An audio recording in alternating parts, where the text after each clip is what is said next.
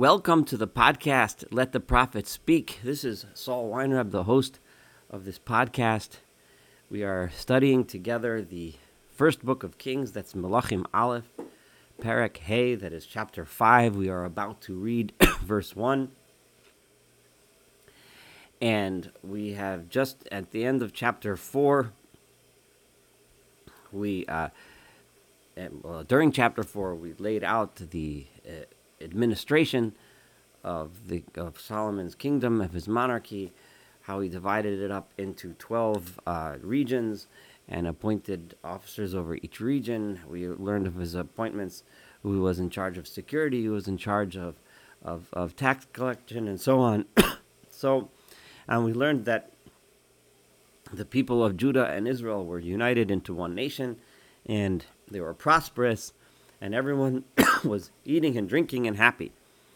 So we're going to continue on that vein and discuss the power and the might and the wealth of the kingdom of Solomon. Ushlomo haya moshel b'chol hamamlachos. Shlomo, Solomon, ruled over all of the kingdoms, min hanahar, from the river, meaning the river Euphrates, all the way Eretz Pilishtim, to the land of the Philistines, Viad Givul Mitzrayim, all the way to the boundaries of Egypt.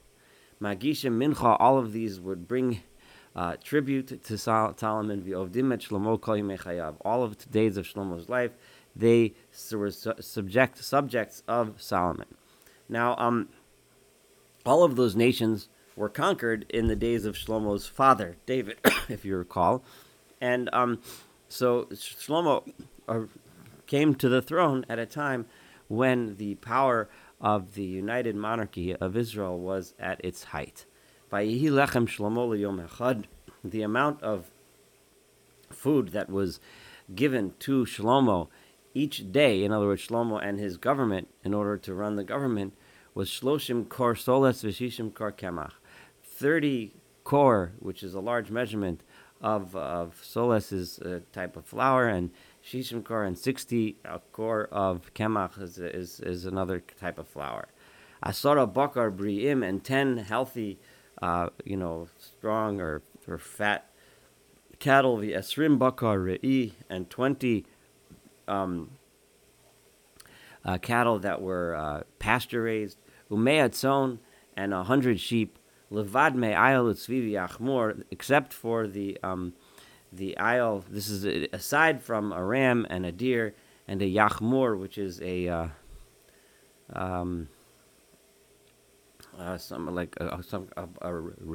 translated differently. It's some kind of a wild a roebuck, uvarburim avusim, and fattened up geese. Kihu rodeb. All this is just to impress us with the grandeur and wealth of Solomon's kingdom. Kihu rodeb b'chol varnar, because he ruled over in everything from past the river Euphrates, mi Tifsach v'yad Azov, from Tifsach to Gaza, b'chol malchei ever hanahar, over all of the kingdoms that were on this side of the Euphrates, west of the Euphrates River. V'sholom hayalo, he had peace, mikol avarov misariv.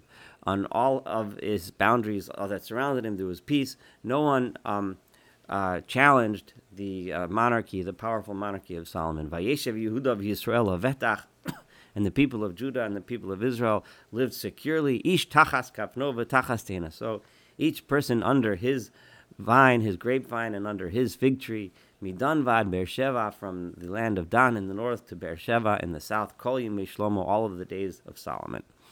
So we just drew a picture of a successful, prosperous country with a powerful king without any significant national security threats. Vayihi l'Shlomo arboim elef urvos susim lemerkavo. Shlomo had 40,000 stalls for horses, so that to ride his chariots, in other words, to carry his chariots.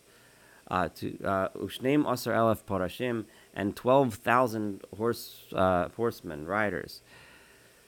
This, of course, is in contrast to what the Torah commands, that lo yarba lo susim, that the king should not have too many horses.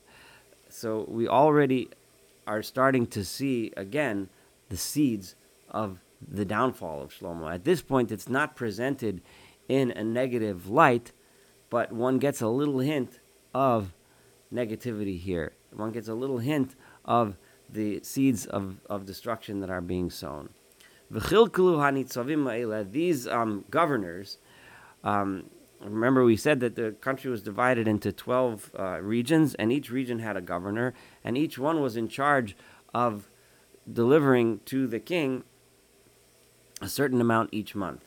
So each one of these governors fed the King Solomon ve'es kol hakorev, and all of those who were a part of the king's court.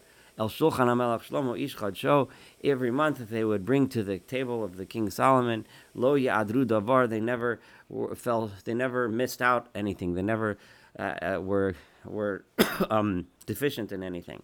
So this is, remember we said, Ish Tachas Kavno V'Tachas Teina, so the prosperity was so great that everyone had what they needed, so there was no problem feeding the king. There was never anything lacking. They didn't have to, so, when everybody has what they need, there's no reason for fighting, there's no reason for jealousy, there's no reason, for people to be upset about it. However, we know that once things don't go so well and people don't have what they want and there's the haves and have-nots, that's when the beginning of miscontent and strife begins. But that did not happen during the reign of Shlomo. V'hasa'orim v'hateven lasusim v'larachesh, and they would also give the barley and the straw for the horses, and for the l'arachesh is also horses that run quickly. Some translate these as mules. However, regardless, these are other animals, presumably a kind of horse, which also drove the chariots. All right, they would each bring it to the places where they were, each person according to its rule. In other words, each one of the governors would not only supply Shlomo and his people with food, but they would also supply Shlomo's animals, so that the army and the chariots and the horses that were raised to run them were all well fed. What did Shlomo do during this time of wealth? Here we learn about what he did that's positive, and that's the beautiful outcome of this wealth that gives a person an opportunity to learn, to study, to get to raise his knowledge of the world around him. And that is what Shlomo did. Vayitein Elohim chachma l'Shlomo. God gave wisdom to Shlomo, utvuna harbe miod, and a lot of understanding. V'rochav lev, he gave him a wide heart. Kachol asher al tzvasayam, a wide heart meaning the ability to broaden his perspective on things that were in the world around him, to learn about the world, to observe the world and experience it. As much as his heart was so wide, it encompassed so much knowledge, like the sea, the sand that is at the shores of the sea. Vaterev chochma Shlomo, and the wisdom of Shlomo was even greater, me chochmas kol bnei Kedem, from the wisdom of all of the people of Kedem, presumably people out in the east who are well known for their wisdom. But Shlomo's wisdom was even higher, mikol chochmas Mitzrayim, and even greater than the wisdom of the Egyptians, which was also well known to be people that were very educated and wise. But Shlomo's wisdom was even higher. Vayachkam mikol ha'adam, and he was wiser than any person. Me'eitan ha'ezrachi, wiser than Eitan from Ezrach, ve'Heman, and wiser than Heman, v'chalkol, v'darda b'nei machol, at Vayihi Shemo b'chol hagayim saviv. These are people that were obviously known in the time as people that were wise, people that were educated. Shlomo's wisdom was greater than theirs, and his reputation spread throughout all of the nations that surrounded him. Vayidaber shloshet alafim mashol, he spoke 3,000 proverbs. Presumably many of these are recorded in the book of Proverbs, which one day we'll all study together on this podcast, but we still got a while to get there. Vayehi Shiro, and his songs were Chamishava Elef, were 1,005. Presumably these are poems that Shlomo wrote. Vayidaber al ha'etzim, and he spoke and he taught, he lectured regarding the different species of trees. Min ha'erez asher ba'Lebanon, he discussed the cedar trees that are in Lebanon. V'yad ha'ezov, to the discussed all the way down. Those were big grand trees, all the way down to discussing the hyssop asher yotzei bakir, which grows out of the walls. In other words, from the large trees to the small bushes. He lectured about them all, and he knew and understood botany. He knew and understood the science of the trees, and he also knew zoology. Vayidaber ala be'ema v'ala of. He discussed all the different kinds of animals and different kinds of birds, v'ala remes, and the different kinds of insects, v'ala dogim, and different kinds of fish. He was an expert on all of this knowledge. So he knew song. He wrote poems. He wrote wise proverbs. He studied the land. He studied the trees and the grass. So he knew botany. And he also studied the animals. His wisdom was great and wise, and the entire world knew of how great his wisdom was. Vayavo michol ha'amim, and people would come from all the nations, lishmoa et chachmas Shlomo, to hear and learn from the wisdom of Solomon. Me'ed kol malchei aretz, from all of the kings, all of the leaders of the different lands and provinces that existed in the known world at the time, all came. Asher shamu et chachmaso. Because they had heard regarding his great wisdom and how much knowledge they could gain from him. So here we have this beautiful description of Shlomo and his wisdom. And what happens, what did Shlomo do when he had the kingdom of so much wealth and so many resources and peace? What did he do? He used it to accumulate wisdom and to teach the world his wisdom. This idea that Shlomo becomes and Jerusalem becomes a center of wisdom for the entire world, that the entire world, all of the nations of the world come and learn from Shlomo and learn from the people in Jerusalem. This is central to the idea of what's going to come next, of the temple, which is meant and designed to be a source of spirituality for the entire world. This is crucial because this is the central message that we've been studying in all of the books of the prophets. The people of Israel were chosen to set up a nation that was meant to spread God's wisdom throughout the entire world. And this wisdom does not only include the knowledge of the one God and the true God and how to serve the true God with justice, with righteousness, etc., but it also includes the knowledge of science, the knowledge of nature, the appreciation of art and beauty and song.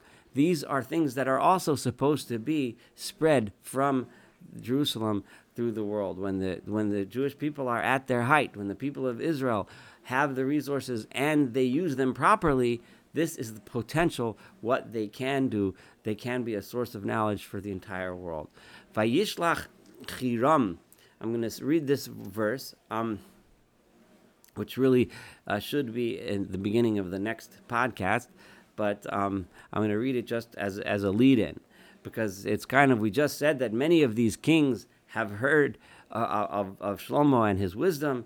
So there was another king that heard too, and this was Hiram, who was the king of Tzor, of Tyre, right?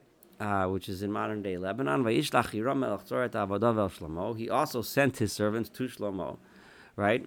Ki shama, because he heard, ki oso mashchol melech dachas haviu, because he heard that Shlomo was anointed as king in place of his father. Ki ohev haya Hiram leDavid kol hayamim.